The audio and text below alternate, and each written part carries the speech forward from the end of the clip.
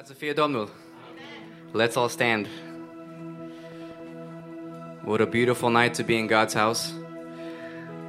As you guys know, we have a prayer week coming up this week. And I want to sing this first song care spune: Doamne, mai vreau Rusalii. Și hai să cântăm cu toții și să avem acest gând când intrăm în this week of prayer and to have this mindset and this goal. Amen? Let's sing together.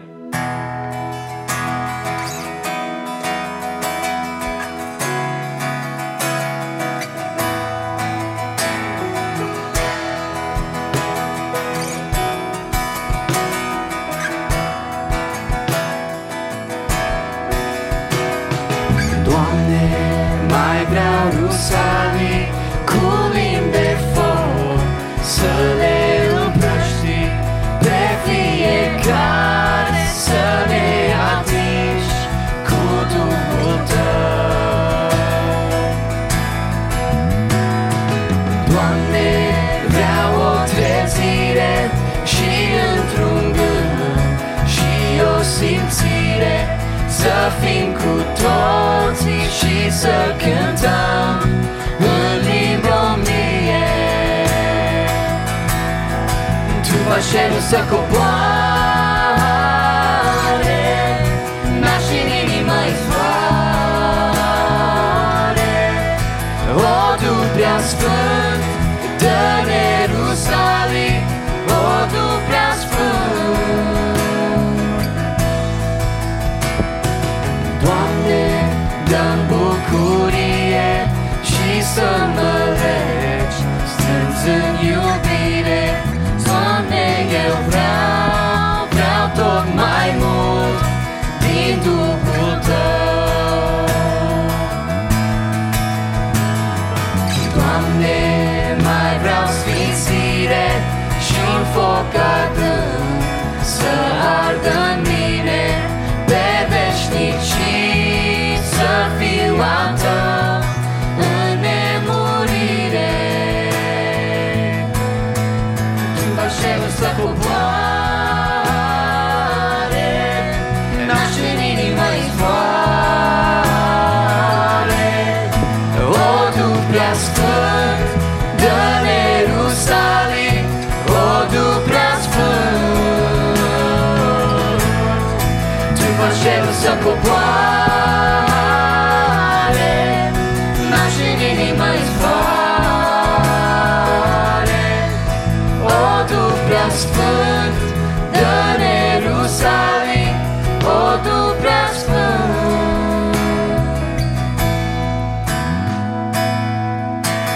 Tu ești creatorul universului întreg. Tu ești început și întregire tuturor. Stelele și luna, glasul Tău îl înțeleg.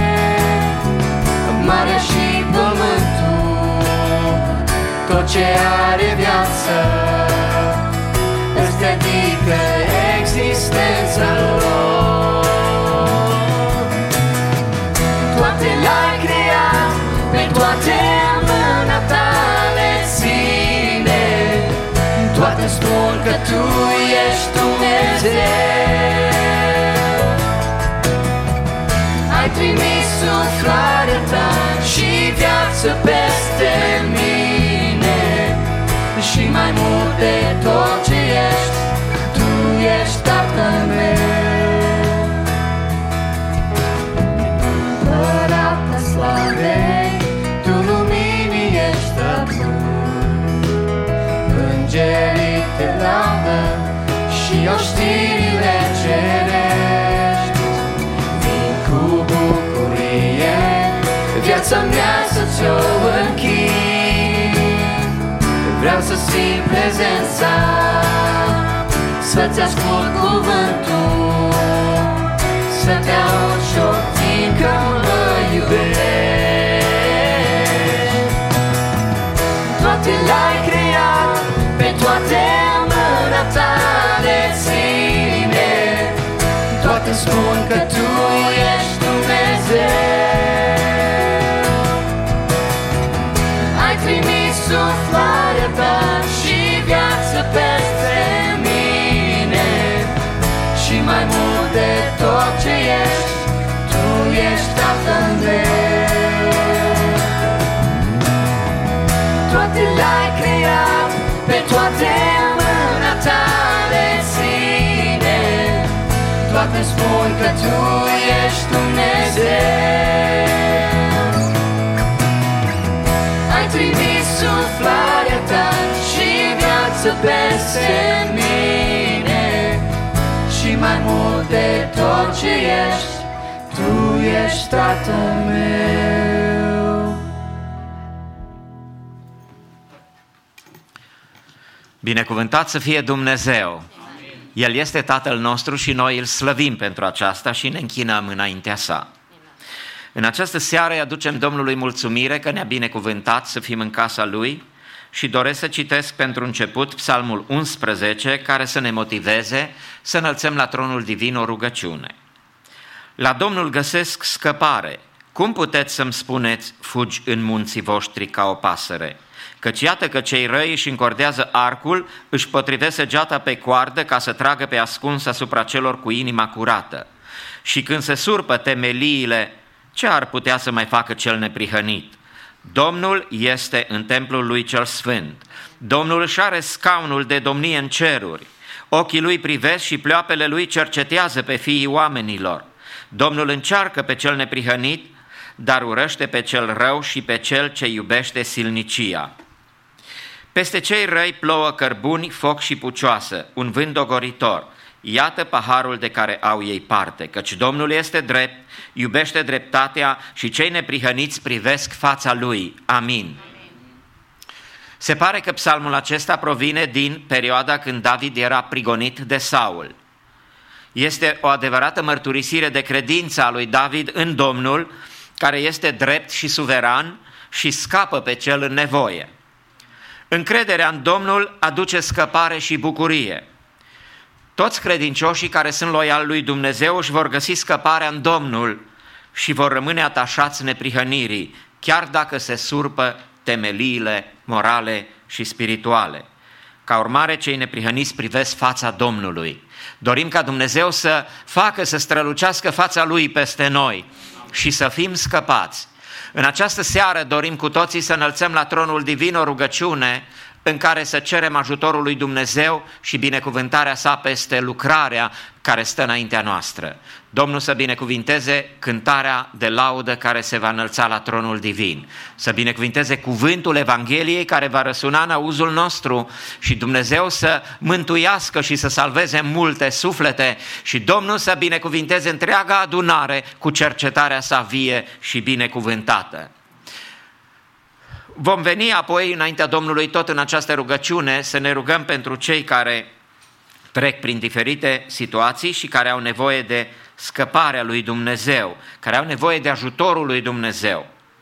Ne rugăm pentru familia Niculai, Leon și Dana, familia Niculai, Maxim și Domnița și familia Opriș, Darius și Elena. Dorim ca Dumnezeu să binecuvinteze aceste familii pe care le purtăm în rugăciune în săptămâna care ne stă înainte. Ne rugăm pentru fratele Moise în lucrarea Domnului în Elei în această zi, Dumnezeu să îi dea binecuvântare și succes în lucrare și să-l ajute cu bine să se întoarcă spre casă. Ne vom ruga lui Dumnezeu și pentru tulburările din Statele Unite care au avut loc, Dumnezeu să aducă pace și să dea binecuvântare și noi administrații care a început activitatea, pentru că datoria noastră este să ne rugăm lui Dumnezeu pentru țară și pentru fericirea ei. Dumnezeu să binecuvinteze țara în care trăim și să ne dea ajutor în toate împrejurările, indiferent de situațiile grele prin care putem să trecem, să fim biruitori. Biserica lui Dumnezeu a mers înainte în toate împrejurările și în toate orânduirile. Chiar în România știm toți că a trecut biserica prin încercări, atât în perioada interbelică prin legionari, cât și în perioada comunistă. Dumnezeu a binecuvântat România, a binecuvântat biserica de acolo și de pretutindeni. De aceea noi trebuie să stăm înaintea lui Dumnezeu cu inimile noastre îndreptate și încrezătoare în Dumnezeu, că El este acela care ne păzește și care ne dă ajutor. Lăudat să fie numele Lui. Deci avem o datorie sfântă să purtăm în rugăciune țara în care trăim. Să ne rugăm lui Dumnezeu pentru sora Gavriș, care este bolnavă și care ne-a cerut să ne rugăm pentru dânsa. Ne rugăm pentru sora Daniela Albu, care a fost la spital în săptămâna aceasta cu heart attack și a trecut cu bine, s-a întors acasă, mulțumim lui Dumnezeu și ne rugăm ca Dumnezeu să-i dea vindecare deplină la problema care a avut-o, care a întâmpinat-o. Ne rugăm și pentru fratele Mitică Huțan din Câmpina, România, care este în stare gravă cu COVID. Domnul să-și întindă mâna și să lucreze. Și ne rugăm pentru fratele Daniel Vițălar din Austria cu cancer și pentru familia Hanson Roy și Aurora din Suedia. Fratele este paralizat, sora Aurora ne roagă să purtăm în rugăciune pe fratele Roy și Domnul să dea ajutor și binecuvântare familiei lor.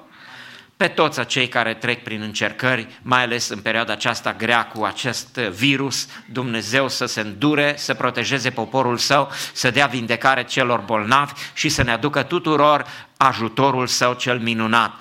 Ne rugăm Domnului cu toți în comun și la sfârșitul rugăciunii fratele Nelu Mois va continua mijlocirea înaintea lui Dumnezeu pentru binecuvântarea lucrării sale din această seară. Ne rugăm. Tată scump,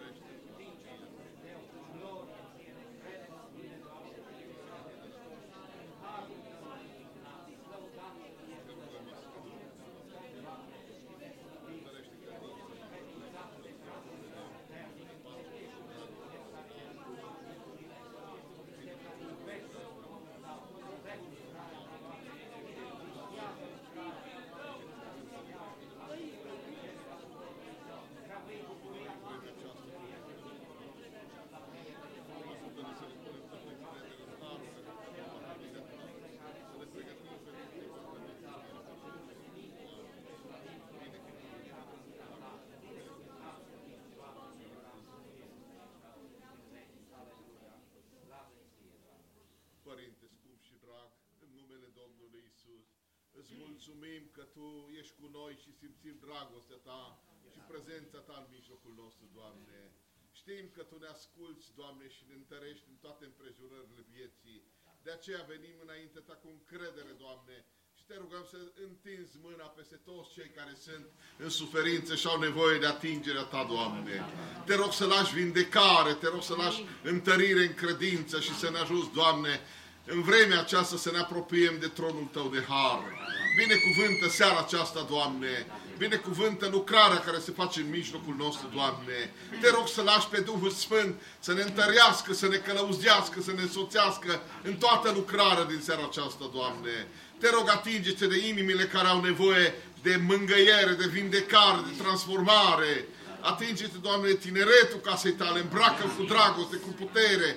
Binecuvântă copiii noștri, Doamne, întărește-i Tu, Doamne, în harul Tău. Te rugăm să binecuvântezi, Doamne, America cu pacea Ta, Doamne. Binecuvântează California, Sacramento, Biserica Maranata, comunitatea română. Te rugăm să lași îndurarea Ta, Doamne, peste noi.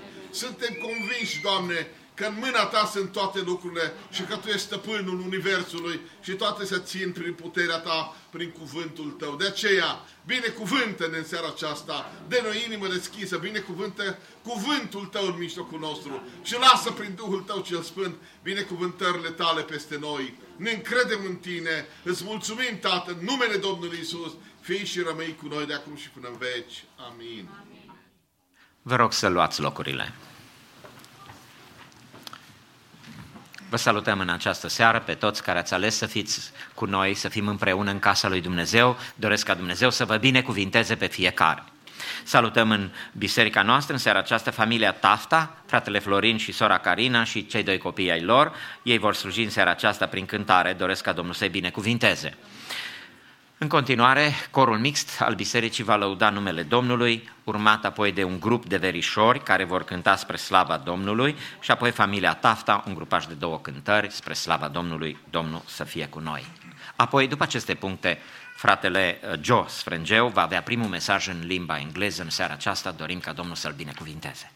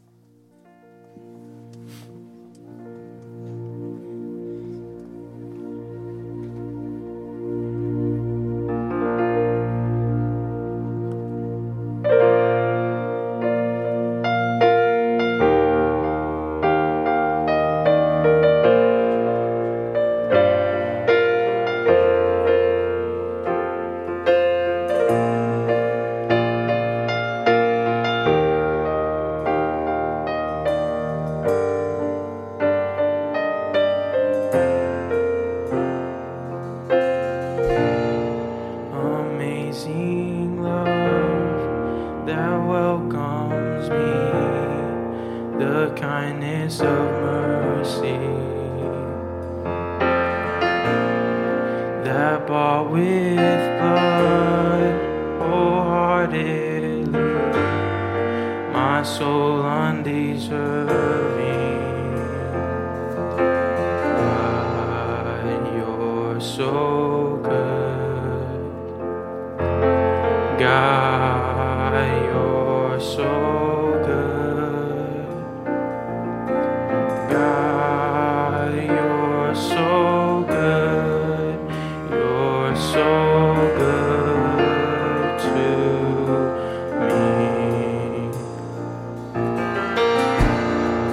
Behold the cross, age to age, and hour by hour,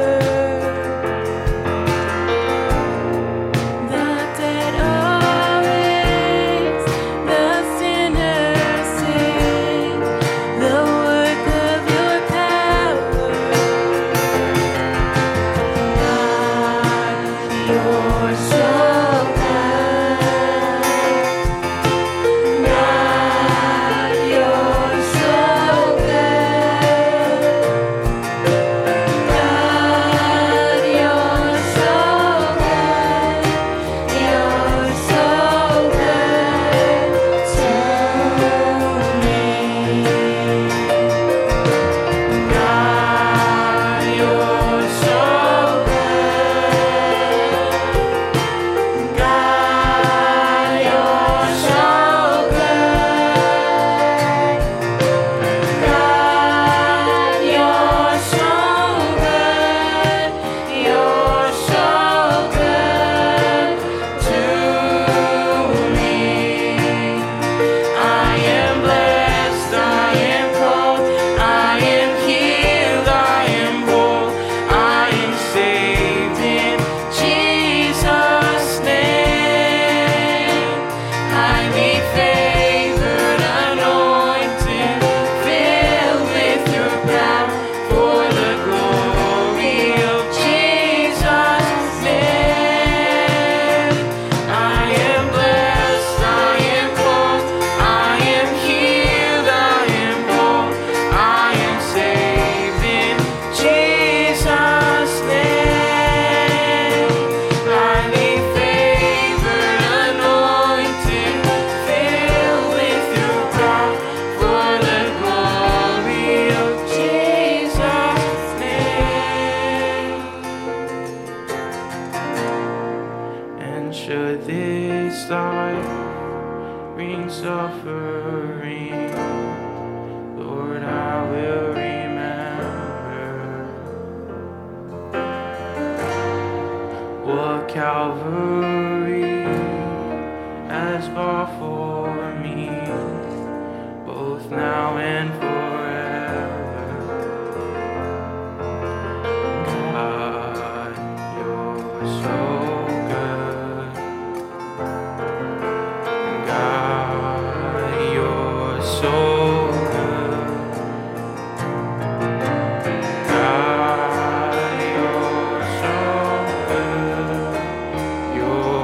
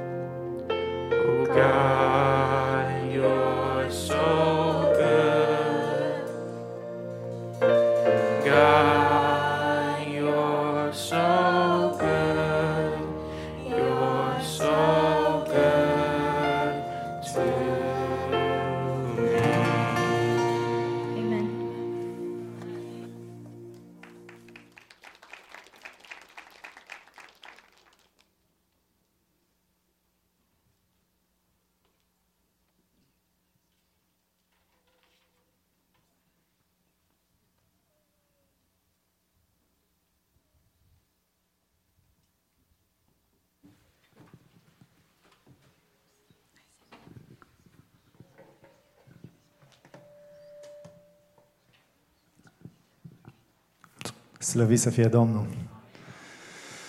Ne bucurăm să fim cu dumneavoastră în această seară și ne bucurăm de fiecare dată când mergem și ne întâlnim cu frații noștri de pretutindeni. Eu acum în Sacramento, alte dăți în România, în Timișoara, în toată România, pe unde am petrecut timp împreună cu frații, ne bucurăm că avem frați și surori. De multe ori poate noi credem că frații și surorii noastre numai sunt cei care sunt de sânge, care suntem născuți între cei dragi, dar peste tot avem frați și mulțumim Domnului pentru asta. Doriți să cântăm o cântare care, desigur, nu ne-am mai întâlnit de anul trecut și această cântare vorbește despre timpul fuge, nu stă pe loc, trece ca un lemn în foc. Și dacă ne uităm la viața noastră, cam așa este. Astăzi suntem tineri, voioși și frumoși și trece timpul și ne apropiem de veșnicie.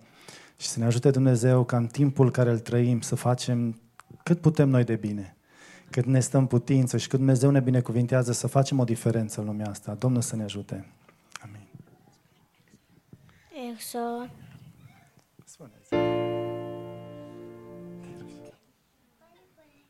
It's okay. Exo, Pașcu, 14, dar nu se va da pentru... Amin.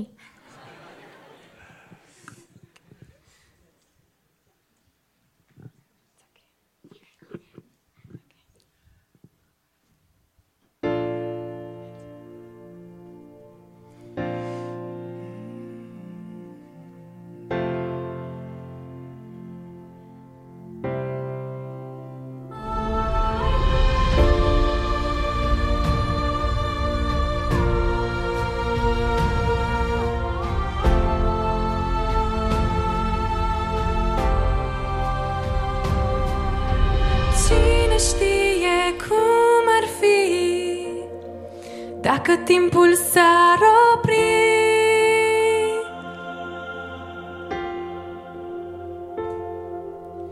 oare cum e să trăiești fără să te mai grăbești?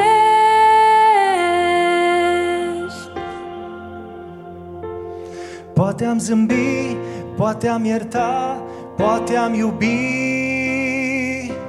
mai mult.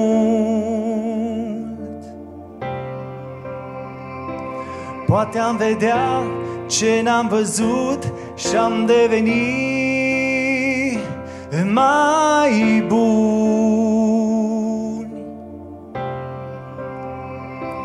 Timpul fuge, nu stă pe loc, trece ca un lemn în foc și se îndreaptă omul către infinit. Totuși dacă poți iubi, nu vei mai avea sfârșit, vei trăi cu Dumnezeu în veșnicii. O, da,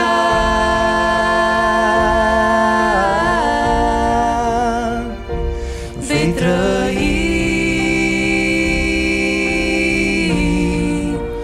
O, da,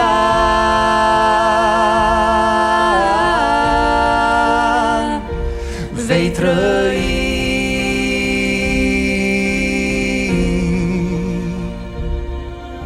Știu că poate până acum ai fost mult prea ocupat.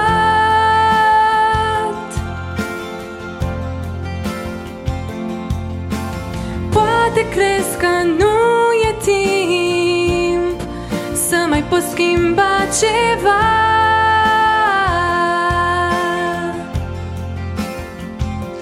Dar nu-i târziu să te oprești, încă trăiești, ești viu, ești viu. Ridică-te de unde ești, poți să iubești, să știi, să știi. Timpul fuge, nu stă pe loc, trece ca un lemn în foc și se îndreaptă omul către infinit. Totuși dacă poți iubi, nu vei mai avea sfârșit. Vei trăi cu Dumnezeu în veșnicii.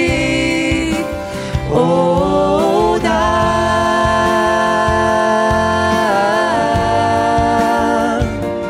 Vei trăi. O, da.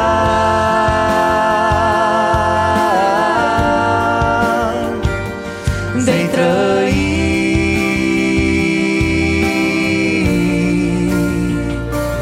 Vei trăi. Amin. Următoarea cântare am dorit să o cântăm cu pianul și dacă o știți să cântați cu noi.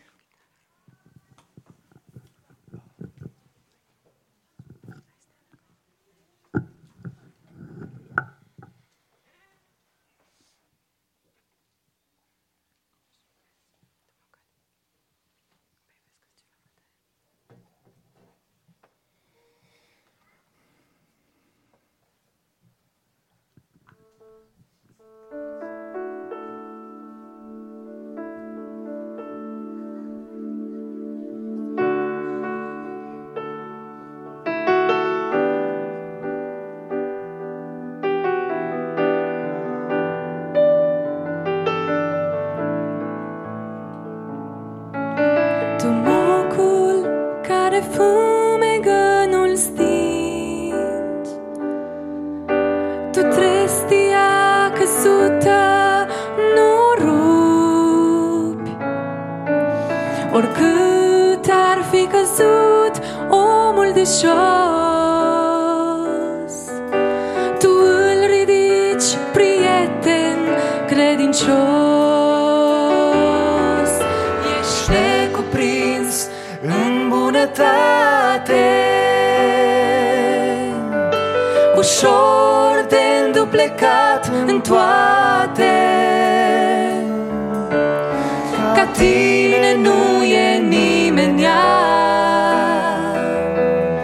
om el iubit din Golgota. Ești necuprins în bunătate, ușor de înduplecat în toate. Ca tine nu e nimenea, om el iubit din Golgota.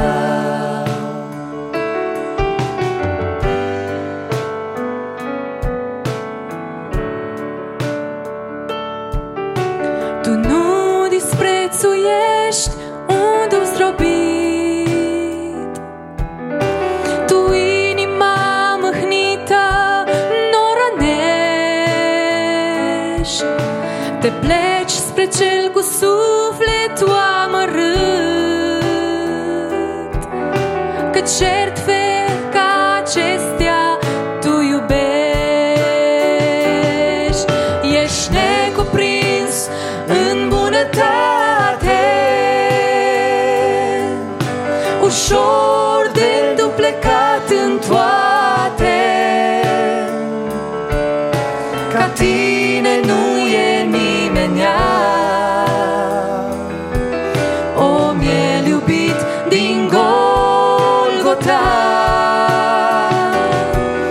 Ești necuprins în bunătate, ușor de înduplecat în toate. Ca tine nu e nimenea, om el iubit din Golgota. Când strigă, Doamne, un nenorocit, chemându-te să-i vii în ajutor, Tu îl asculți, o Doamne, negreșit și-l scapi. Tu nu disprețuiești un duh zdrobit, Tu inima mâhnită n-o rănești. Oricât ar fi căzut omul de jos, Tu îl ridici. Ești necuprins în bunătate,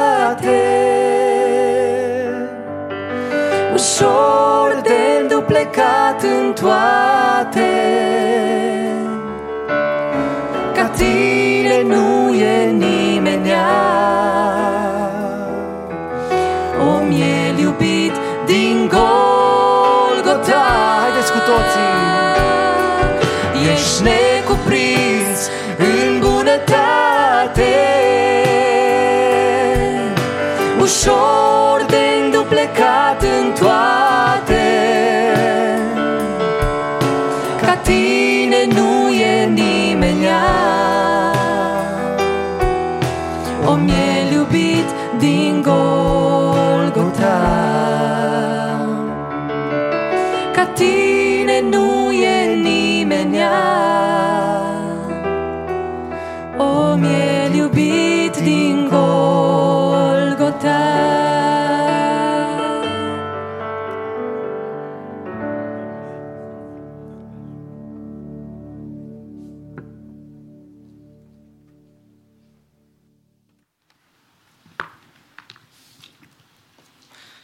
Good evening, church, and God bless you.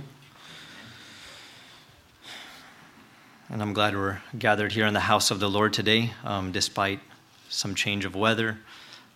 We made the right choice to be in the house of the Lord, as always.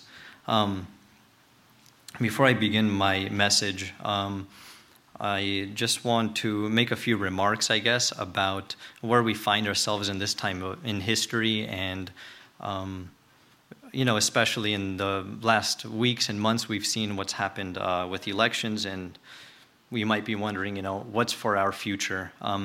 In our discipleship group, we were looking at Acts chapter 1, and it was a pretty documentative chapter. It, just kind of laid out the opening of Acts, but there was a key part where Christ spoke. This was after Jesus had risen again, and for 40 days he was walking and teaching and instructing the disciples. And one of the disciples said to him, okay, now that you died, you rose again, surely now you're going to, establish your kingdom. You're going to rebuild the temple. You're going to be the new king. You're going to throw the occupation of the Romans off of us. And Jesus replies to him and he says, it's not for you to know the plans that the Father has. And that's where we find ourselves today. It's not up to us to know what plans the Father has. Instead, Jesus exhorted them and told them it's your job to spread the good news to Judea, Samaria, to the ends of the earth. And that's our job. We're not to be apolitical. We're to be involved in politics. Christ himself made some political statements. Definitely some of the disciples, especially Paul, made political statements. However, that's not the point. It's not everything for us. We believe in something past this life, and we're not to be so occupied by it. We don't know what plans the Father has for our generation. We can look through the Old Testament and we can see all the descendants of Jacob. First, they inherited the Goshen land, the good land in Egypt. When they first got there, it was simply just good farmland. You could build something upon it. Other generations were born in the good community that was built upon that land. Other generations were enslaved. The next generations were those who had to be the ones to walk through the Red Sea that was parted by Moses and wander in the wilderness. Many generations wandered through the wilderness. And yet further, another generation came and saw the promised land. We don't know what our Father has planned for our generation. If we're to be the ones to walk through the Red Sea, if we're going to be the ones to find the promised land, if we're going to be the ones to start the next community and the next great empire that, if you look through history, came and went and came and went. We don't know the Father's plans for our life, but instead we put our trust in him. And we say, God, please lead us. We simply listen. When he says move, we move. When he says stay still, we stay still, and we obey him. My message today is on wisdom. And in starting, what does it mean to be wise? Does it mean to make good decisions or to make the right choices? These are merely expressions of someone who is wise. Someone who is wise is going to make good choices and going to make great choices. And make the right decisions in their life.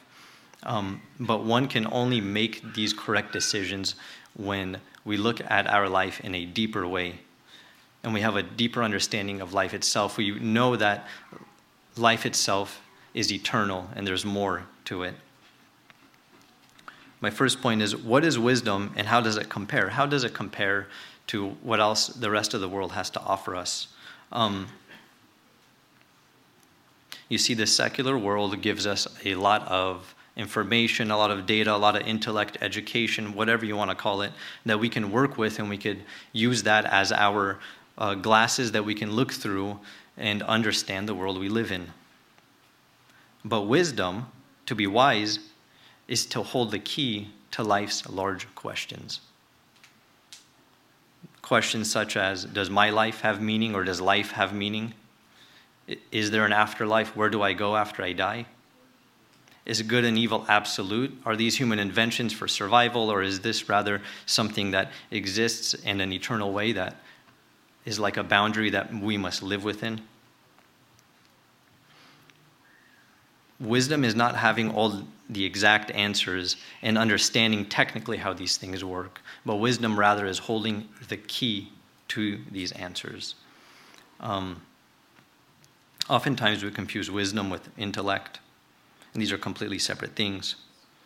Intellect can be documented, it can be attained, and we can refer to it, right? We can become educated in a subject. I work with steel, and I have a technical ability. I understand how if you weld metal in this direction and with this process, you can fuse these steels together. I know if I put too much heat on one part, it'll warp in a certain way, and I know what I need to do to attain the finished product that the client is paying me for. But if I cannot bid a project accurately, if I say this will take me 2 days, it takes me 2 weeks. If I can't work efficiently, my business ultimately will fail. My technical ability can only take me so far. Proverbs 6, chapter 6, verse 10 through 11 is a good example of that. It says, a little sleep, a little slumber, a little folding of the hands to rest, and poverty will come upon you like a robber, and want like an armed man. I've definitely had those days where, there's no rush on this project. I don't have anything else to do. Take it easy, I'll relax, and before you know it, deadline's there, project's not done. Wisdom is to be able to work in a manner using my technical ability. Wisdom rather isn't the technical ability, it's how we use it.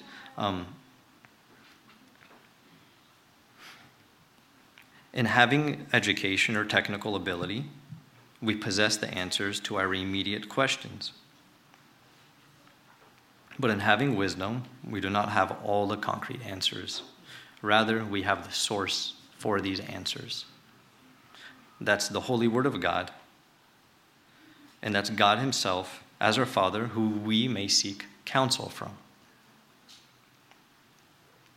You see, the world wants technical answers to specific questions, and we ourselves, it satisfies our flesh when we get these specific answers.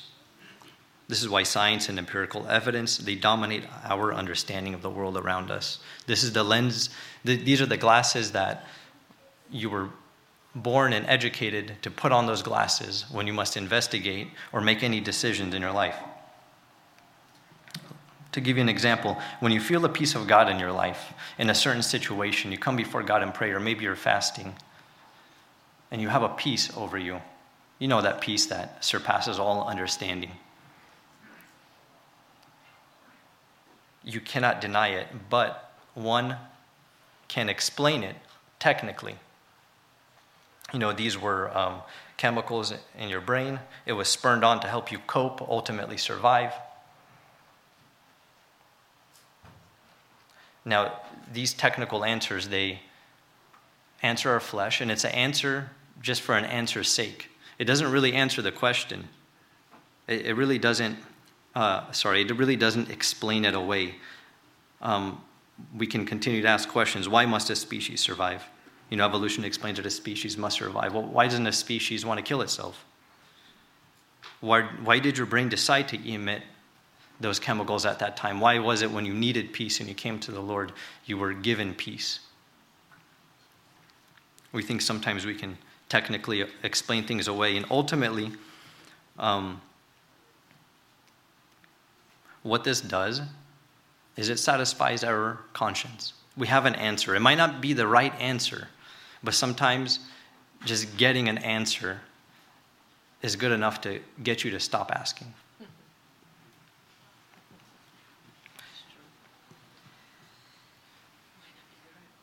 You know, sometimes I have certain questions about history, and I know it's all on Wikipedia. I know I left my phone on the bench. I know it's right on in my phone. I can look it up. So why learn it? It's there. It's in my pocket. I don't need to understand it. I know it's there. But what if I were to open that Wikipedia page and all of it's written in gibberish? There is no answer. That's technically what having these exact specific answers do. They quiet the conscience of a man, so that way they will not ask any further. Our guilt is satisfied. That deeper searching in our life is satisfied. And so we're calm. And ultimately, it's the enemy's plan to keep us from continuing to seek Christ. You know, my wife says that's the thing that brought her to the Lord. It's when she was in prayer at a prayer meeting, and she knew there was something in her life. You know, she believed in atheism. She wasn't Christian at all. I would tell her about, you know, what I believe as a Christian. This is when we were just dating. And she laughed at me. She's like, "You're crazy. The world's not that young. No, there's evolution." But she knew there was something deeper. And she encountered that when she was at a prayer meeting. There's a guilt and there's a conviction that the Holy Spirit puts on us that we cannot deny. We can try and answer it away. And that's the plan of the enemy, to give a technical answer. They're good answers. They're true. They're factual. You can measure them. That's great, but it's besides the point. The world wants technical answers. But once again, wisdom is holding the key to life's answers. And we know that God gives us peace. He gives us this peace through biological I don't care if it's through chemicals in your brain. I don't care how he does it. I know he gives me peace. I don't know how God keeps the world functioning, but I know he does. Where and how do we find wisdom? How many times have we had a specific cause we bring before the Lord in hopes that he would give us a specific answer? Be it praying about a job or a situation at work, or, you know, where should you take your ministry next? Or sometimes I find myself praying about projects. I got too many projects on my plate. I don't know which one to take. Sometimes I'm praying, you know, how do I address and discipline and teach Abel, my son Abel? And we want specific answers sometimes. But God answers us in a way, most times, that will test our faith so that our faith may grow. And he answers us in a much deeper way. This deeper way of understanding, this is the way of wisdom. It's this deeper current, it's this deeper thread woven in our life. That is where wisdom dwells. Ultimately, wisdom is to see through the eyes of God. It is to look at our situation as God sees the situation. Because ultimately, we don't believe, you know, we believe I have a perspective and you might have a perspective, but ultimately God's perspective is the truth. Amen. And so to find wisdom, we try to look through the eyes of God. We're trying to attain the truth of the matter, of what must truly be done. It says here in Proverbs 8:22 through 31. I thought this was fascinating. The first couple chapters of Proverbs, it's about wisdom, and wisdom is personified as a lady. And lady wisdom is saying about itself in these verses, "The Lord possessed me at the beginning of his work, the first of his acts of old. Ages ago I was set up. At the first, before the beginning of the earth.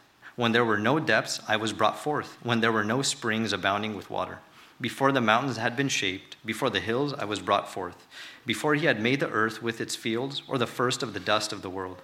When he established the heavens, I was there. When he drew a circle on the face of the deep, when he made from the skies above, when he established the fountains of the deep, when he assigned the sea to its limit so that the waters might not transgress his command, when he marked out the foundations of the earth, then I was beside him like a master workman. See, wisdom is an attribute of God. And it's the thread through our life that holds it all together. And we can have access to that. But how can one look through the eyes of God? How would you try to see from someone else's perspective? There's really two ways we can try and see through the eyes of God. And God, in his, I guess you can say, personality, he is a living God. And in his personality, he is a relational God. We can look at different pagan idols people had. You know, they would have the goddess of wisdom and the goddess of fertility and all these different ones. Those are simply one attribute, one little trait. But God himself, that's why they call him the living God, because he doesn't just possess one little trait. Instead, he is complex and deep, just as we are complex and deep. We have many attributes to us. And so, how can we see through the eyes of God that we may attain wisdom and make wise choices in our life? Two ways ultimately. One, we can read about his character in the Holy Word. Reading the Bible, it's like getting to read God's diary.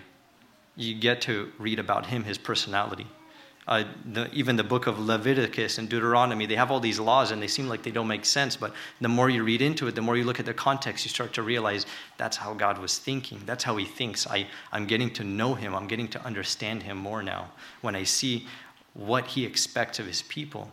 And when we look through the scriptures and we see the redemption that God gave to his people and the mercy and the grace that God had to his people across all the generations, we start to see the character of God. And we start to understand what it's like to look through God's eyes. And the second is, how would you get to know someone more? By spending time with them. How would you get to know and understand, your spouse or a friend more? It's by spending more and more time with them, consulting with them. How much would you love it if your child came up to you and said, "Mom, Dad, I don't know what to do. Please help me in this situation. Where do I go from here? What choice do I make?"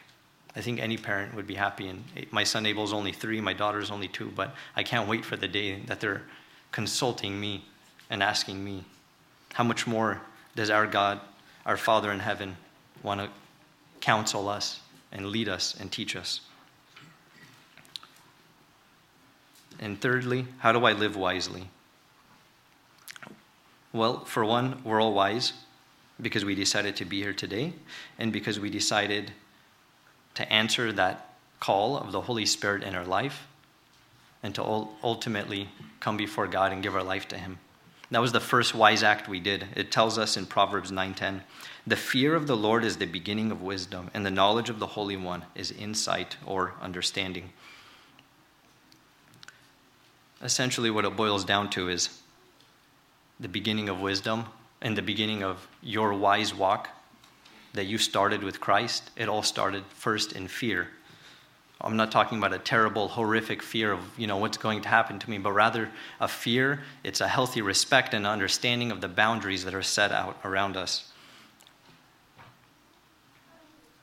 Fear is when you realize the truth and you realize how big the truth is and what the reality is, that our soul is eternal and that we are to be judged.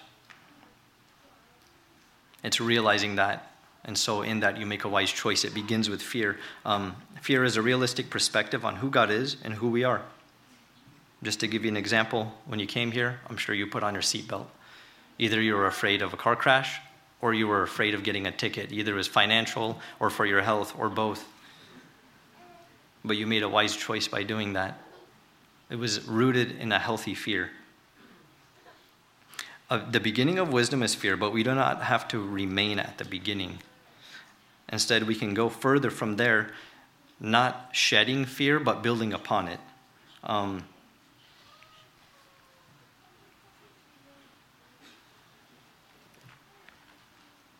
We do not grow past fear, rather we build upon it. It is the beginning, and it's the foundation that we build our Christian walk on, and it's the beginning of us walking in wisdom. As we grow in wisdom and grow in seeking God's will for our life, our fear, it turns more into a sober awareness. At first, our fear might have been shocking, realizing the truth and our sinfulness and God's judgment and ultimately God's redemption. We walk in wisdom by continually seeking the will of God in our life. And we are wise when we obey his will. But how do we walk in wisdom? And ultimately, it's by wearing this healthy soberness, this fear. 1 Peter 1:13 says, "Therefore, preparing your minds for action and being sober-minded, set your hope fully on the grace that will be brought to you at the revelation of Jesus Christ." And 1 Peter 4:7, "The end of all things is at hand. Therefore, be self-controlled and sober-minded for the sake of your prayers."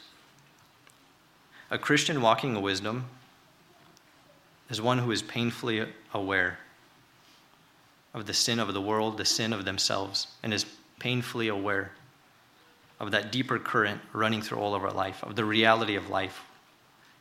We're not distracted. We don't live distracted. Instead, we're always reminding ourselves. Matthew 11:29-30 tells us a bit about the yoke of Christ. Ultimately, he says, "Take my yoke upon you and learn from me, for I am gentle and lowly in heart, and you will find rest for your souls. For my yoke is easy and my burden is light." I thought it was interesting that Christ said, he didn't say take off the yoke of the world and be free. He's like, no, take off the yoke of the world, but I'm going to put a new one on you. A yoke is that thing you put around the oxen that it pulls your carriage. We saw that a lot in the Philippines when people were plowing the rice fields. They would put a wooden yoke around a bull, and that way they can pull behind it a big metal disc that was tearing up the soil for planting. So Christ says, put on that yoke. My burden is light. How could a burden be light? He didn't just take a burden away. He put a new one on you, but it's his hand that will make it light on you when he gives you peace. The Christian suffers and finds no comfort in this world, but is continually seeking the peace of God in their life to overcome the worldliness around them. If we find ourselves not needing the peace in Christ, it might mean that we're being too comfortable and we're too pleased with what the world has to offer. I feel in my life personally, I heard a friend say, he's just looking at this world and he sees that it's just getting worse and worse and he just can't wait to go home. That's the mentality of someone who's Christian.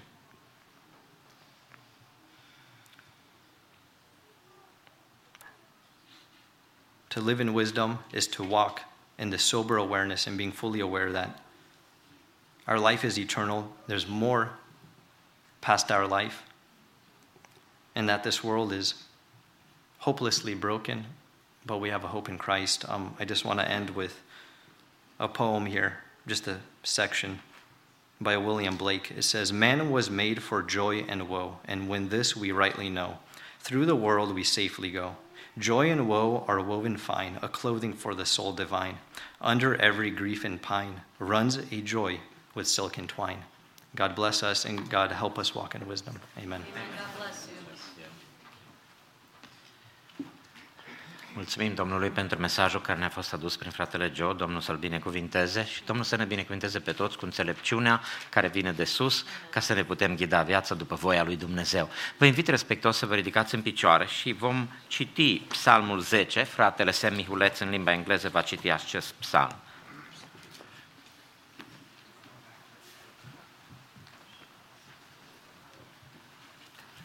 Good evening, church.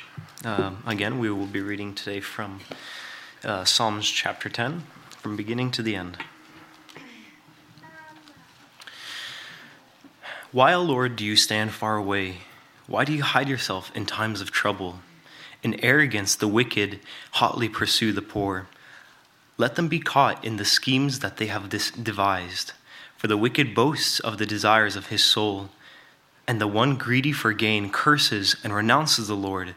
In the pride of his face, the wicked does not seek him. All of his thoughts are, there is no God. His ways prosper at all times. Your judgment are on high out of his sight. As for all his foes, he puffs at them. He says in his heart, I shall not be moved. Throughout all generations, I shall not meet adversity. His mouth is filled with cursing and deceit and oppression. Under his tongue are mischief and iniquity. He sits in ambush in the villages. In hiding places, he murders the innocent. His eyes stealthily watch for the helpless. He lurks in ambush like a lion in his thicket. He lurks that he may seize the poor. He seizes the poor when he draws him into his net. The helpless are crushed, sink down, and fall by his might. He says in his heart, God has forgotten. He has hidden his face. He will never see it. Arise, O Lord, O God, lift up your hand. Forget not the afflicted. Why does the wicked renounce God and say in his heart, you will not call to account? But you do see, for you note mischief and vexation, that you may take it into your hands. To you the helpless commits himself. You have been the helper of the fatherless. Break the arm of the wicked and evildoer. Call his wickedness to account till you find none. The Lord is king forever and ever. The nations perish from his land. O Lord, you hear the desire of the afflicted. You will strengthen their heart.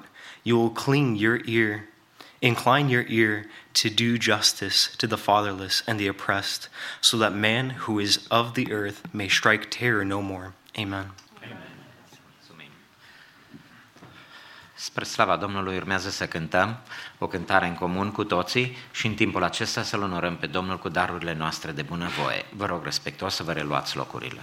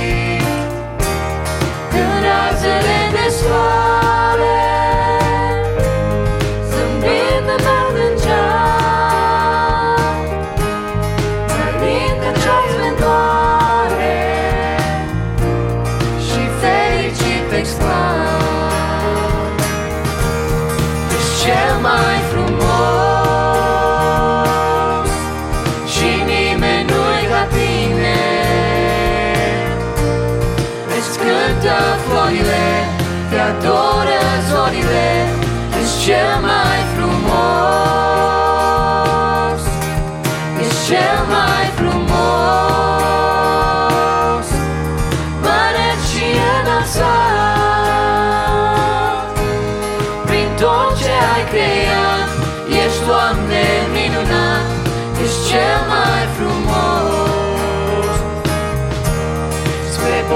cea senină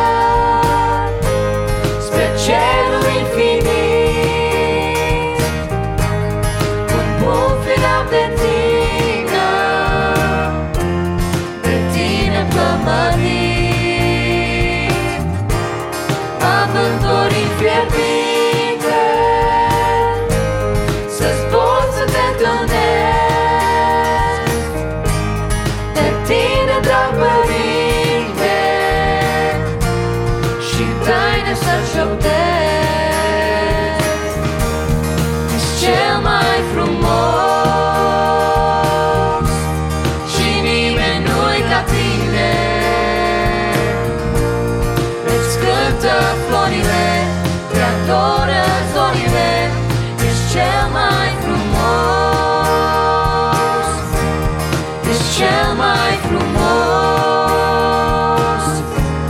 Pare-ți și el îți fac, prin tot ce ai creat, ești, Doamne, minunat, ești cel mai frumos.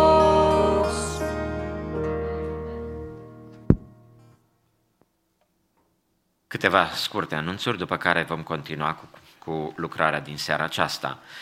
Ne stă înainte încă o săptămână de post al bisericii, așa cum a fost programat pentru 21 de zile. Luni, persoanele cu literele ABC, marți, cele cu D, E, F, G, miercuri, H, I, J, K, L, M, joi, persoanele cu numele N, O, P, vineri, R, S, sâmbătă, T, U, V, Z. Iar duminică toți cei care doresc și care pot să fie în post înaintea Domnului. În săptămâna care urmează, miercuri seara și joi seara avem 2 seri de rugăciune. Se anulează repetițiile cu excepția corului de copii miercuri seara. Duminica viitoare, fiind dată de 31 ianuarie, ultima duminică din luna ianuarie și încheierea perioadei de post, avem slujbele divine, în mod obișnuit, de la 10 și apoi de la 6 după amiază, fiind vizitați de fratele păstor Gabi Hada din Portland. La serviciu de după amiază se va face la încheierea slujbei rugăciune și ungere cu un de lemn. Doresc ca Domnul să binecuvinteze săptămâna aceasta de post, încheierea postului și toată lucrarea lui Dumnezeu din biserica noastră. Duminica de 7 februarie, deci peste 2 săptămâni, fiind prima duminică din luna februarie, vom avea cina Domnului și vă reamintim că avem și alegerile bordului administrativ al bisericii, care are loc tot la 3 ani. Sunteți rugați să puneți în calendarul dumneavoastră și această duminică să fiți disponibili pentru lucrarea lui Dumnezeu. Încă un anunț din partea departamentului de laudă și închinare, din partea departamentului de worship. Dacă se găsesc persoane care doresc să învețe chitară bas, chitară acustică și tobe, pentru a ajuta în viitor la departamentul de worship, să ia legătura cu sora Cristina Ușvad. De asemenea, sâmbătă viitoare în 30 ianuarie, la 9:30 dimineață, are loc un meeting al departamentului de laudă și închinare. Prezența dumneavoastră este cerută a tuturor membrilor din departamentul de worship, fiind un meeting important. Mă rog ca Domnul să vă binecuvinteze. Continuare spre lauda Domnului. Familia Tafta va cânta, apoi corul mixt al bisericii și apoi grupul de worship. După aceste puncte vom asculta mesajul sfânt care ne va fi adus și transmis în seara aceasta prin fratele Adrian Toderean. Doresc ca Domnul să-și binecuvinteze lucrarea.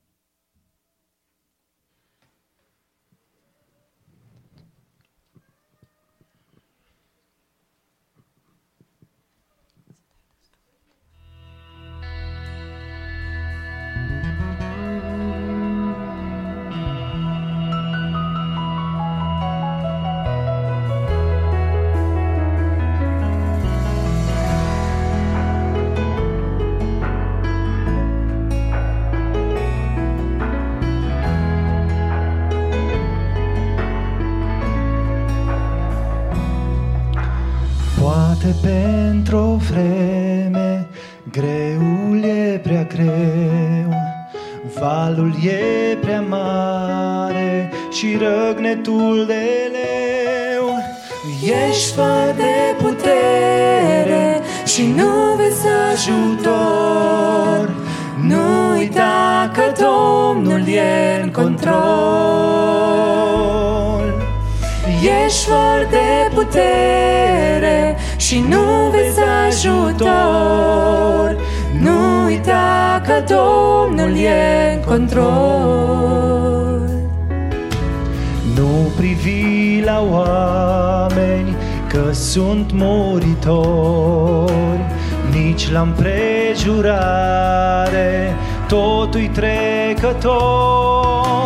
Ai un Tată în ceruri, te poate ajuta. Lacrima ți-o șterge mâna sa. Ai un Tată în ceruri, te poate ajuta. Lacrima ți-o șterge mâna sa.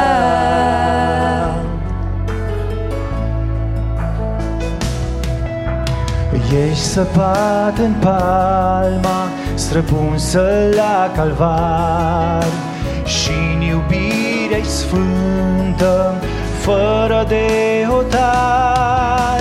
Va împlini la vreme ce-a făgăduit. Crede în Tatăl tău, copil iubit. Va împlini la vreme ce-a făgăduit. Crede în Tatăl tău, copil iubit.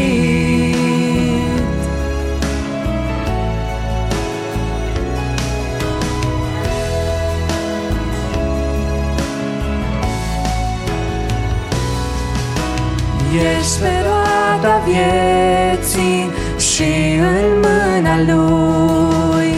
Vrea să te formeze după chipul Lui. Și când modelarea se va termina, te va duce în cer la dreapta sa. Și când modelarea se va termina, te va duce în cer la dreapta sa.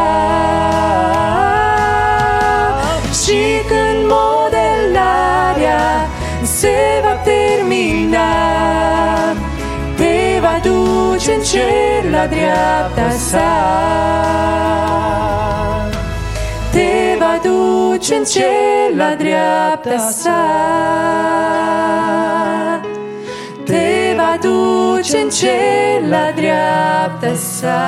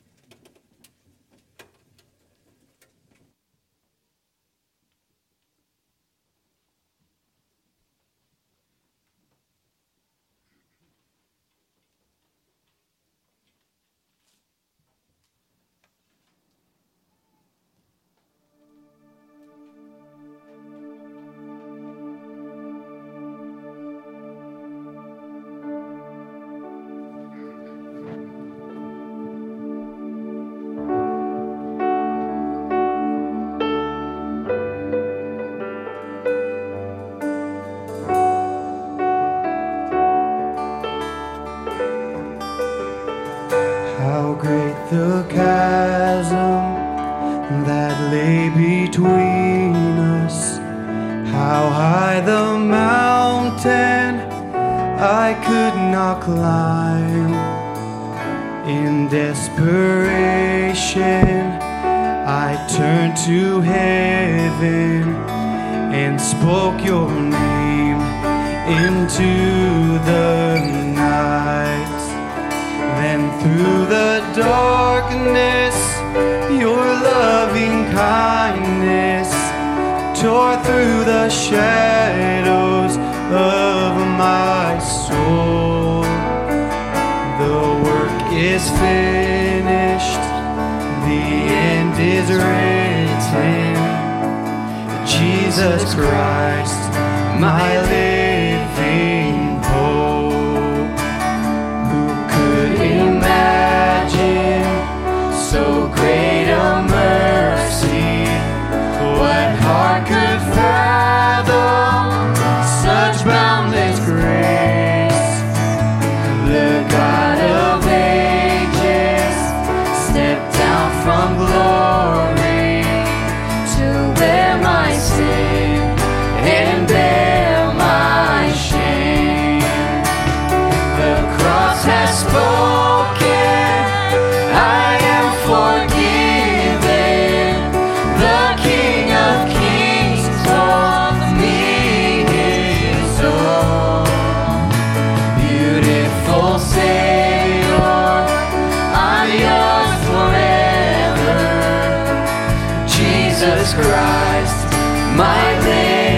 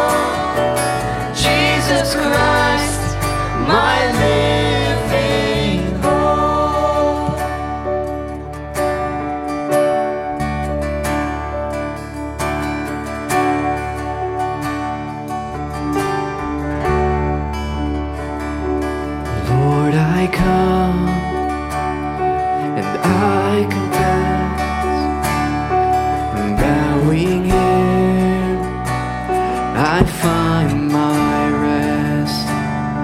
No, without you, I fall apart.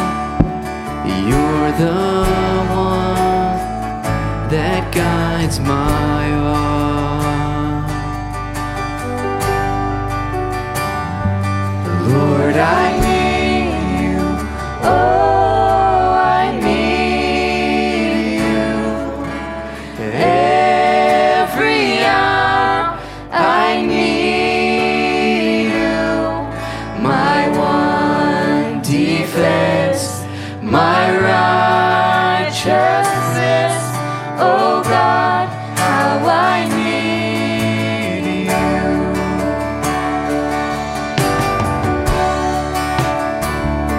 Where sin runs deep, your grace is more. Where grace is found is where you are. And where you are, Lord, I am free. Holiness is Christ in me. Yes, where you are, Lord, I am free. And holiness is Christ in me. Lord, I need you. Oh, I need you. Every hour I need you. My one defense, my righteousness. Oh God, how I need you. So teach my song to rise to you. When temptation comes my way, and when I cannot stand, I'll fall on you. Jesus, you're my hope and stay. When I cannot stand, I'll fall on you. Jesus, you're my hope and stay.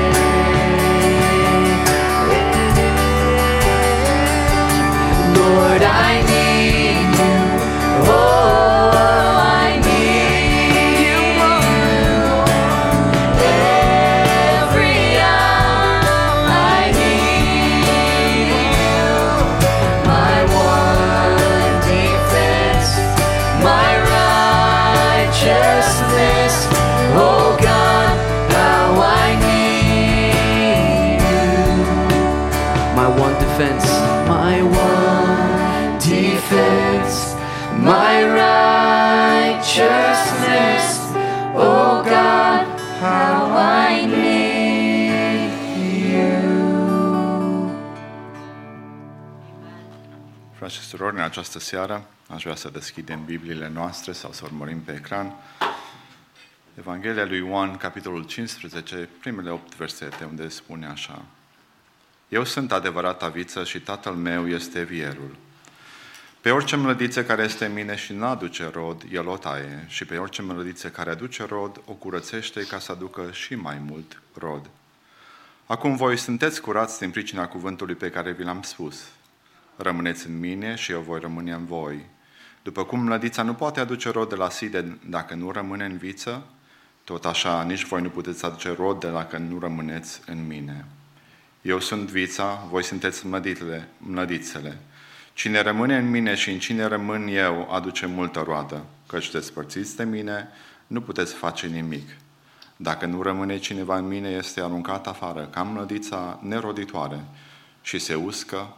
Apoi, mlădițele uscate sunt strânse, aruncate în foc și ard.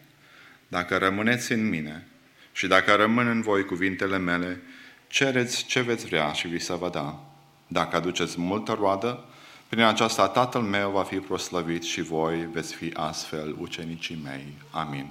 Ocupați locurile. La fel ca și ceilalți vorbitori dinaintea mea, țin să vă spun că ați făcut o alegere minunată în această seară, să veniți, să vă adunați în jurul cuvântului lui Dumnezeu și să învățăm împreună ceea ce Dumnezeu vrea să ne spună. Întotdeauna când citesc un pasaj biblic, pentru mine personal, îmi place să cunosc contextul în care acest pasaj a fost spus. Mi-a plăcut foarte mult de fratele Mike când data trecută spunea că tinerii studiază un studiu inductiv al Bibliei ca să știe mai mult. Nu numai ce spune versetul, dar în ce context a fost spus versetul acela, ce însemnătate are. Și aș vrea să iau câteva minute să vedem contextul în care Domnul Iisus Hristos spune această pildă.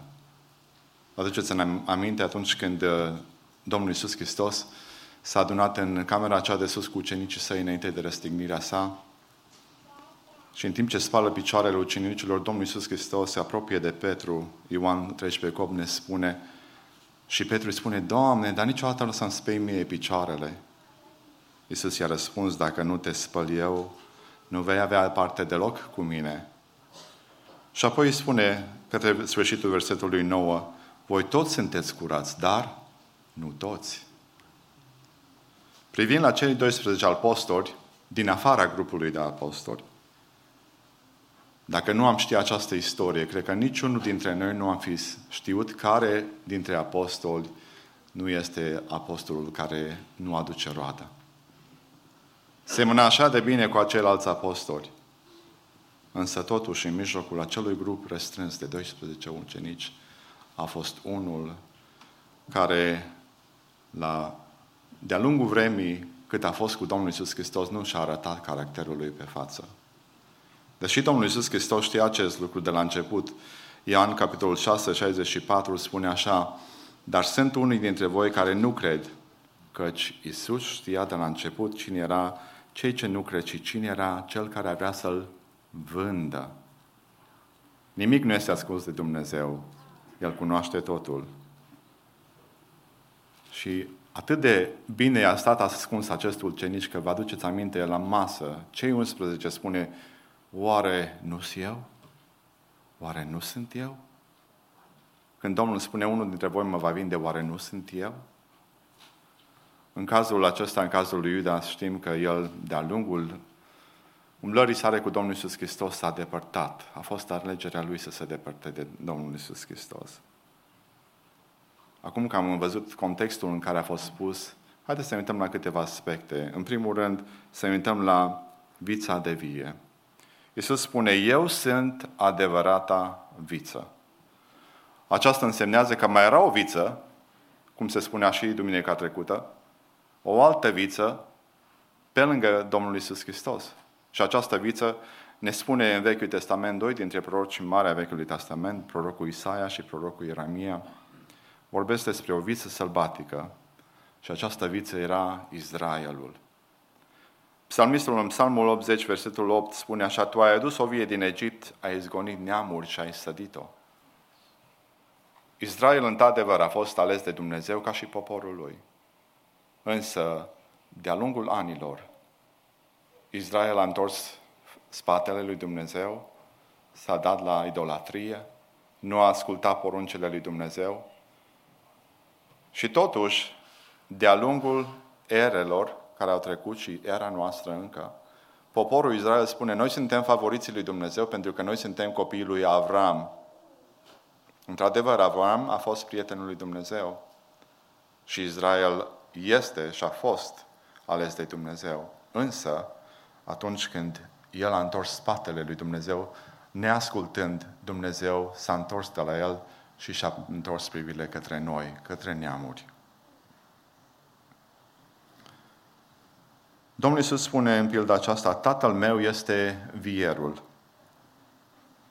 Din spusele Domnului Iisus Hristos vedem două responsabilități pe care un vier le are. Și în prima dată în versetul 2 spune: orice mlădiță care este în mine și nu aduce rod, el o taie. Duminica trecută, fratele Samu și ne spunea despre smochin neroditor. În Luca 13 ne spune așa că grădinarul a spus: mai lasă-l încă un an. Îl voi săpa, îi voi pune gunoi la rădăcină, dacă o să aducă rod. Stăpânul spune: de 3 ani caut și nu aduce rod. Și iată că mai intervine odată grădinarul și spune, mai lasă-l. De data aceasta, în pilda aceasta spune că mlădița care nu duce rod, el o taie. Nu mai așteaptă până la anul. Vedeți, mlădița în sine nu este nimic altceva decât o extensie a viței de vie. Mlădița în sine nu poate să producă roadă dacă nu are hrană. Mlădița în sine nu produce hrană. Ea își trage seva, hrana din viță. Apoi, mlădița nu poate să aducă roadă dacă nu este legată de viță. Eu n-am văzut de vie. N-am văzut nicio viță să crească singură. Nu? Ea crește legată de vie. Iar ceea ce mlădița rodește, strugurii pe care îi rodește, nu este nimic altceva decât ceea ce vița în sine dictează să producă. Dacă ai o viță de vie albă, de struguri albi, nu o să-ți facă struguri negri. Nu? Pentru că e legată de viță. Și vedeți ce minunat lucrează Dumnezeu? Vița în sine nu produce strugurii, ci vița face ca prin mlădițe strugurii să crească. Da? Apoi a doua responsabilitate a vierului, în versetul 2, partea B, spune și pe orice mlădită care aduce rod, vierul o curățește. Ce înseamnă aceasta? Știu că câțiva dintre dumneavoastră aveți viță de vie acasă. Dacă nu, poate că ați crescut cu viță de vie acasă. Și știți, pe lângă mlădițele care aduc rod, mai sunt și alte mlădițe care nu aduc rod. Însă este interesant că totuși aceste mlădițe arată așa de bine, îs verzi, îs frumoase, dar nu sunt roditoare. De aceea, ce face vierul? El curăță aceste mlădițe care nu aduc rod, ca să dea șansă mlădiței care aduce rod să aducă și mai mult rod. Dacă ne uităm cu mai multă atenție la aceste mlădițe, Domnul Iisus Hristos spune în Matei 7, versetul 16: Îți vei cunoaște după roade. Culeg oameni struguri din spini sau smochine din mărăcini? Tot așa, orice pom bun face roade bune, dar pomul rău face roade rele. Pomul bun nu poate să facă roade rele și nici pomul rău nu poate să facă roade bune. Deci, pomul face roade exact cum e pomul. Asta înseamnă că noi toți producem o roadă. Toți. Ori o roadă bună, ori o roadă rea.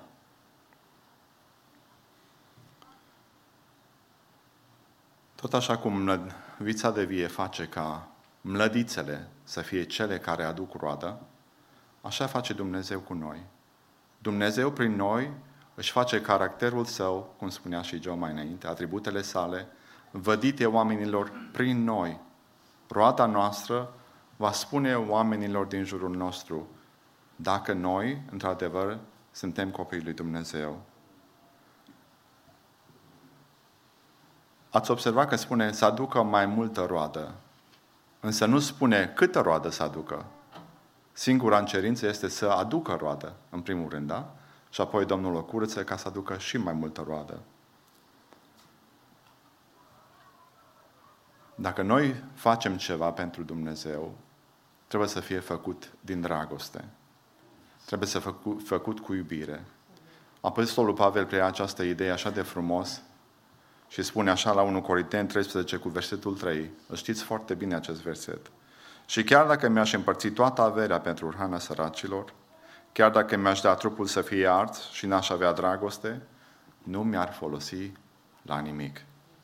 Putem să facem noi cele mai mărețe fapte, cele mai mari acte de caritate și vă spun că nu au nicio valoare. Pentru că ce este important este esența. Cu ce scop facem noi ceea ce facem? Facem să punem pe Facebook să spună wow, like, 3 milioane. Asta ne trebuie. Sau facem ca Domnul să spună bun, rob bun, bine ai făcut.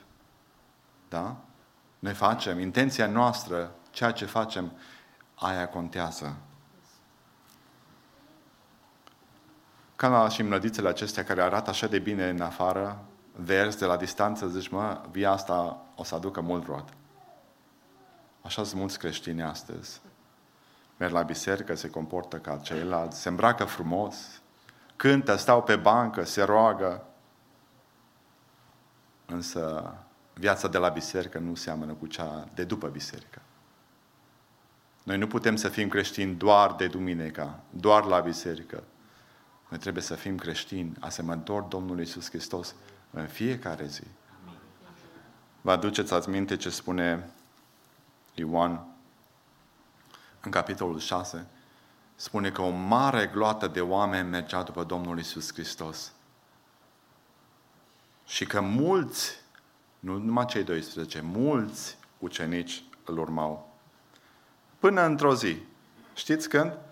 Când Domnul Iisus spune așa: eu sunt pâinea care vine din cer. Dacă mănâncă cineva din pâinea aceasta, va trăi în veac. Și pâinea pe care o voi da eu este trupul meu pe care îl voi da pentru viața lumii. Cine mănâncă trupul meu și bea sângele meu, acela are viață veșnică. Și eu îl voi învia în ziua de apoi. Însă observați ce spune capitolul 6 din Ioan, versetul 66. Din clipa aceea, mulți dintre ucenici s-au întors înapoi și n-au mai umblat cu el. Ucenicii de la departe toți arătau ca ucenici, dar într-o zi a venit ceasul probei și din acei mulți au rămas 12. Și când Domnul Iisus întreabă pe cei 12 la Ioan 6:67, spune: voi nu vă duceți? Simon Petru răspunde: la cine să ne ducem? Tu ai cuvintele vieții. Și noi am crezut și am ajuns la cunoștința că Tu ești Hristosul, Sfântul lui Dumnezeu. Aceștia sunt adevărații creștini, aceștia sunt adevărații apostoli. Însă, așa cum știm noi acum, printre acești 12 era și unul care nu era un ucenic cu adevărat. Totuși, el a rămas până la sfârșit, până la ceasul probei.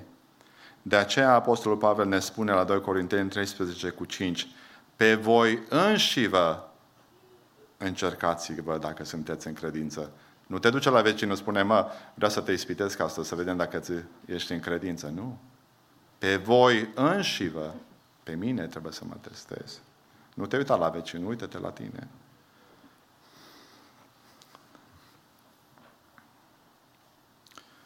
Mai de mult, când vierii curățau via, și am folosit Wikipedia, Joe, să știi, am vrut să vedem ce unelte foloseau mai de mult vierii.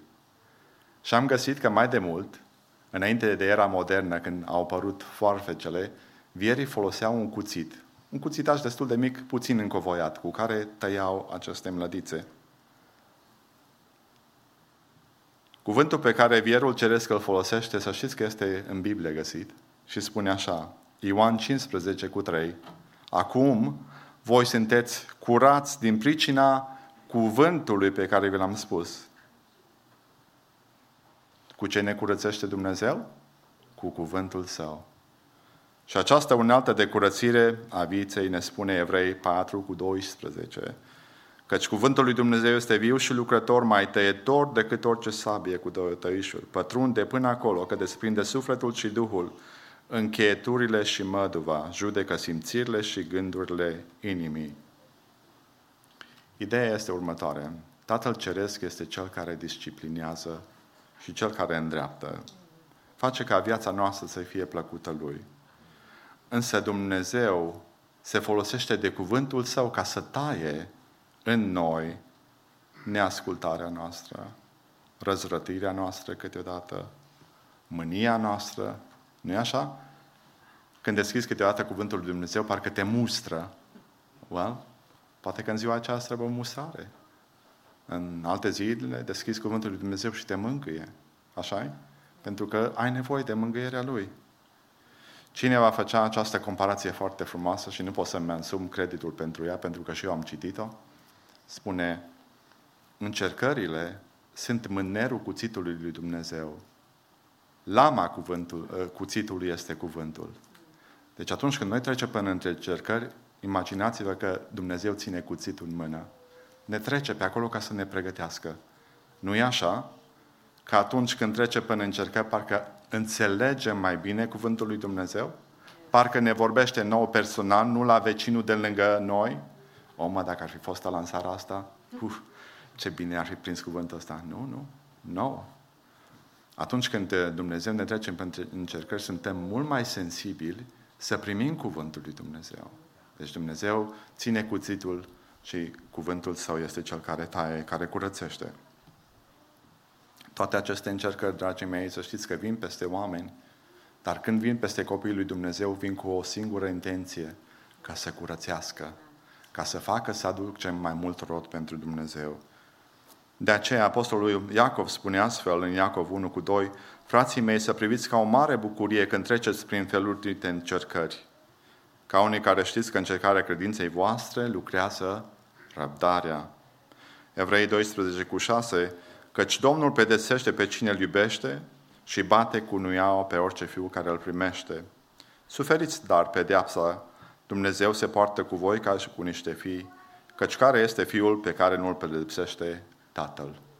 Așa că toți ne educăm sau pedepsim copiii noștri pentru că vrem ca să crească oameni destoinici. De aceea când trecem prin încercare să ne aducem aminte că Dumnezeu lucrează în viața noastră. El are de lucru în viața noastră. Versetul 4 spune așa, după cum mlădița nu poate aduce rod de la sine dacă nu rămâne în viță, tot așa nici voi nu puteți aduce rod dacă nu rămâneți în mine. Această metaforă a mlădiței, cum spuneam, este că mlădița trebuie neapărat să rămână în viță, altfel nu poate să aducă rod. Roman 6:22 ne spune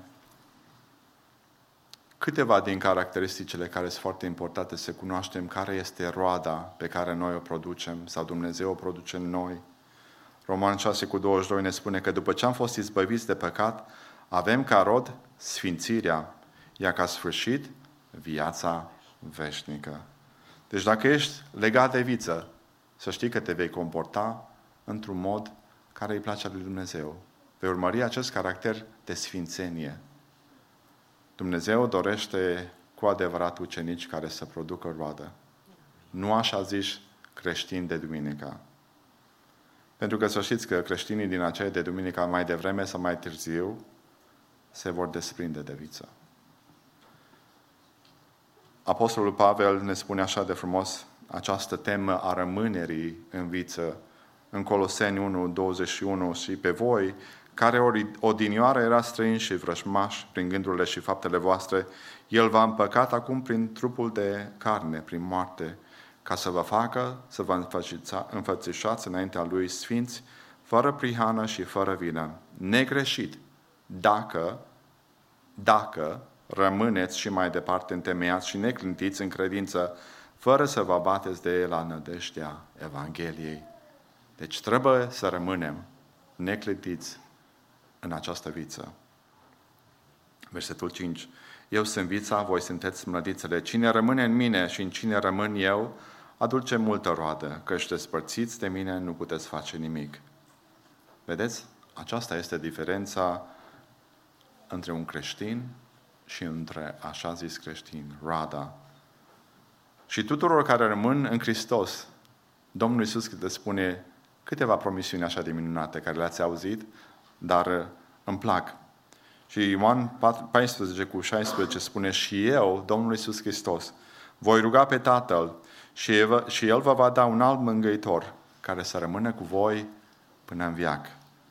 Ioan 14:23, dacă mă iubește cineva, va păzi cuvântul meu și Tatăl meu îl va iubi. Noi vom veni la El și vom locui împreună cu El. Ce minunat! Duhul Sfânt, Tatăl și Fiul, Trinitatea Dumnezeiască, vine să locuiască în noi, în templul Său. Și noi, când El locuiește în noi, nu putem să facem altceva decât să fim ca El. Natura noastră va fi o natură ca și a Lui. De aceea 2 Petru spune așa, de aceea dați-vă și voi toate silințele ca să uniți cu credința voastră fapta și cu fapta cunoștința și cu cunoștința înfrânarea, cu înfrânarea răbdarea, cu răbdarea evlavia, cu evlavia dragostea de frați, cu dragostea de frați iubirea de toți oamenii. Deci noi nici cum nu putem să stăm așa leneși să nu facem nimic. Pentru că scopul este când ne curăță să aducem și mai multă roadă. Nu spui, Doamne, acum am adus roada, acum eu sunt bine. Nu. Domnul vrea să ne curățească să aducem și mai multă roadă. Versetul 7. Dacă rămâneți în mine și dacă rămân în voi cuvintele mele, cereți orice veți vrea și vi se va da. Asta cred că a fost unul dintre versetele care l-am învățat când am fost copil mic, printre primele și tare îmi plăcea. Că mă rugam și eu rugăciunea asta. Da? Cereți orice veți vrea și vi se va da. Dragii mei, ca să primim răspuns la rugăciunile noastre este o condiție. Condiția este să rămânem în viță. Însă mulți credincioși, ca și când eu eram mic, spune acest lucru. Cred că Dumnezeu, când spunem, Doamne, în numele Domnului Iisus Hristos m-a rugat, îmi dă un cec gol și apoi scriu eu pe cecul ăla ce vreau. Nu? Dacă ar fi așa, să știți că atunci noi am învârtit lumea cum vrem noi. Numai nu merge așa. Dumnezeu e în control. Da? Cerința de acolo spune așa, și dacă rămân în voi cuvintele mele, spunea Domnul Iisus Hristos, aceasta înseamnă că noi trebuie să cunoaștem ceea ce Dumnezeu dorește. Amin. Apostolul Pavel preia această idee și spune așa de frumos în Coloseni 3:16, cuvântul lui Hristos să locuiască din belșug în voi.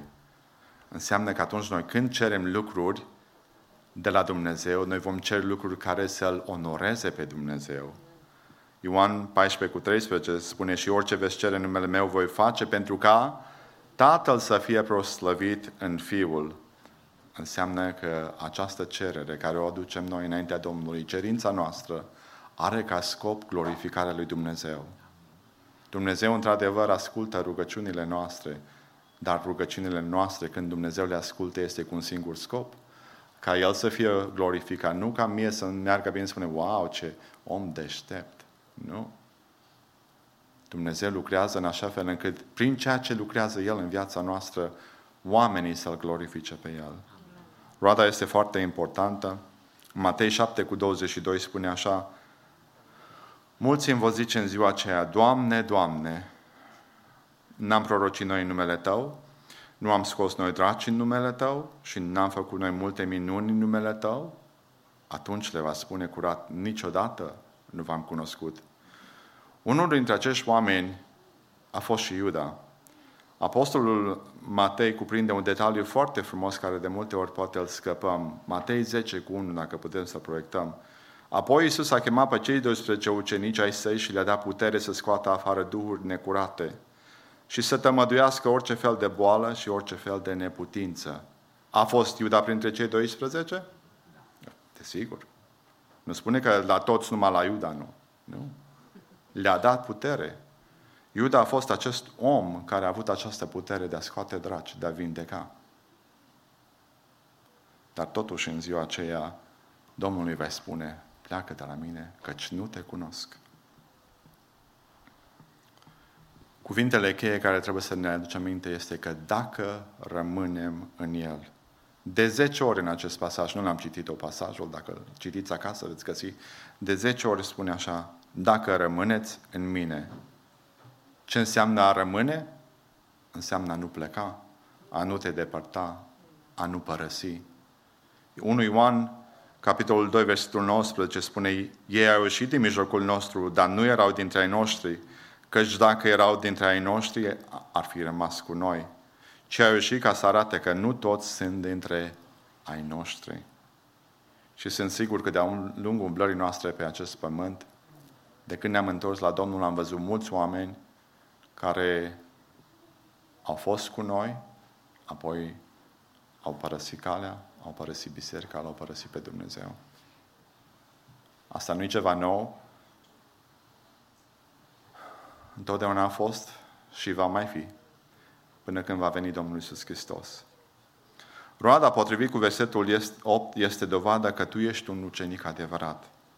Dacă ne uităm cu atenție la cuvântul lui Dumnezeu, și vreau să acoper câteva lucruri, ne arată care este această roadă. Matei 3:8 spune așa: faceți dar roade vrednice de pocăința voastră. Roada, în primul rând, dragii mei, înseamnă pocăință. Și nu e așa de adevărat că atunci când un om realizează, Duhul Sfânt îl conștientizează că el este un păcătos, îi pare rău de ceea ce a făcut, se întoarce la Dumnezeu și cere iertare. Acest proces noi îl numim pocăință. 2 Corinteni 7:9 spune așa: totuși, acum mă bucur, nu pentru că ați fost întristați, ci pentru că întristarea voastră v-a adus la pocăință, căci ați fost întristați după voia lui Dumnezeu, ca să nu aveți nicio pagubă din partea voastră. Într-adevăr, când întristarea este după voia lui Dumnezeu, aduce o pocăință care duce la mântuire și de care cineva nu se căiește niciodată, pe când întristarea lumii duce la moarte. Vedeți, întristarea poate să ducă la două căi: la viață sau la moarte. Și câți oameni, în întristarea lor, în disperarea lor, nu iau decizii care duc la moarte. Însă, cunosc oameni din aceia care, în întristarea lor, s-au întors către Dumnezeu. Dumnezeu i-a salvat și au primit viață. Vedeți? Este o alegere. Apoi, roada noastră nu se oprește numai la pocăință. Coloseni 1:9 spune așa: purtați-vă în chip vrednic de Domnul ca să fiți plăcuți în orice lucru, aducând roade în tot felul de fapte bune și crescând în cunoștința Lui. Aceasta înseamnă că trebuie să continuăm să lucrăm pentru Domnul. Un alt pasaj a roadei spirituale este demonstrarea dragostei prin fapte. Filipeni 4:15 spune: știți voi înșivă, filipenilor, că de la începutul Evangheliei, când am plecat din Macedonia, nicio biserică n-a avut legătură cu mine în ceea ce privește darea și primirea afară de la voi. Căci mi-ați trimis din Tesalonic odată și chiar de 2 ori ceva pentru nevoile mele. Nu că umblu pentru daruri, dimpotrivă, umblu după câștigul care prisosește în folosul vostru. Și m-am întrebat, ce vrea să spună Pavel cu aceasta? Spune Pavel cu alte cuvinte: mulțumesc că mi-ați trimis darul acesta. În adins aveam nevoie de el, dar nu asta urmăream eu darul, ci urmăream să vă creez ocazia ca să puteți să vă trimiteți darul vostru. Vedeți ce minunat Dumnezeu lucrează? Dumnezeu scoate înaintea noastră ocazii când putem să facem un bine, să fim cu luarea minte la ele. Apoi, un alt semn este cel care este menționat în 1 Corinteni 14:26. Când vă adunați la oaltă, dacă unul dintre voi are o cântare, altul o învățătură, altul o descoperire, altul o vorbă în altă limbă, altul o tămăcire, toată să se facă pentru zidirea sufletească. Deci dacă vrei să fii roditor, să vezi că ai roade, atunci cuvintele tale să edifice pe cei care vorbești, să îi îmbărbăteze, să îi întărească. Comportamentul nostru, să știți că va da dovadă de roada care este în noi.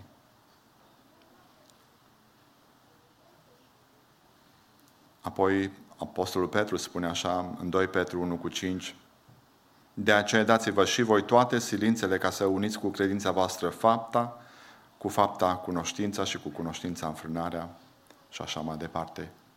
Toate aceste lucruri dau dovadă de roadă în viața noastră. Și cum spuneam de la început, mlădița nu poate să dea decât ceea ce este din vie. Dumnezeu, cum spuneam și mai înainte, folosește pe oameni ca și o extensie a viei, ca și mlădițe, ca să-și arate atributele sale în noi. Deci dacă noi iubim, să știți că această dragoste trebuie să fie din dragostea lui Dumnezeu. O dragoste care iubește pe orice păcătos, însă urăște păcatul. De aceea, dacă oamenii văd în noi milă, compasiune, toate acestea trebuie făcute din dragoste. De ce? Pentru că în centru este Hristos. Pe El trebuie să-L vadă, nu pe noi. Și mă apropii de încheiere. Cum m-a iubit pe mine Tatăl, versetul 9, așa v-am iubit și pe voi. Rămâneți în dragostea mea. Domnul Iisus spune: eu rămân în Tatăl și am păzit poruncile Lui. Voi faceți ca și mine, urmați-mă. Din cele 27 de cărți ale Noului Testament, 14 din ele ne vorbesc despre roadă. Și cred că Apostolul Iacov spune așa de frumos: detaliile acestea. Fiți împlinitori ai cuvântului, nu numai ascultători înșelându-vă singuri, căci dacă ascultă cineva cuvântul și nu îl împlinește cu fapta, seamănă cu un om care își privește fața firească în oglindă și după ce a privit, pleacă și uită cum mai era. Deci asta este foarte important, faptele noastre să se vadă. Din toată această predică, acest mesaj din această seară, aș vrea să rămânem cu un lucru care să nu-l uităm. Nu via alege ca mlădița să rodească sau o mlădiță să nu rodească. Mlădița alege să rodească sau nu. Pentru că toate mlădițele sunt în vie. Alegerea noastră ca și mlădiță este, mă rog, să fim roditori. Dumnezeu să ne ajute să fim mlădițe roditoare pentru slava împărăției Lui. Și atunci când El va veni sau ne va chema la El acasă, să putem să-L auzim pe Domnul Iisus Hristos spunându-ne: vină, slugă bună și credincioasă, de intră în bucuria stăpânului tău. Amin. Vă invit, frați și surori, să vă ridicați în picioare. Vom veni înaintea lui Dumnezeu cu mulțumire din toată inima înaintea Domnului, pentru că Domnul ne-a cercetat, ne-a binecuvântat cu cuvântul Lui, ne-a învățat legile sale, cuvântul Său, și să-i mulțumim lui Dumnezeu din toată inima pentru că El ne dă aceste oportunități binecuvântate. Să-L rugăm să ne ajute să rămânem în Hristos și cuvântul Lui să rămână în noi, pentru ca să putem fi cu adevărat roditori pentru împărăția Sa. Să venim înaintea Domnului într-o rugăciune de mulțumire.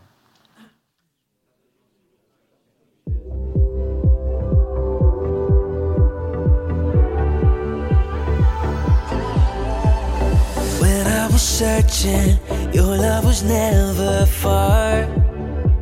You made a way to get to me. You were the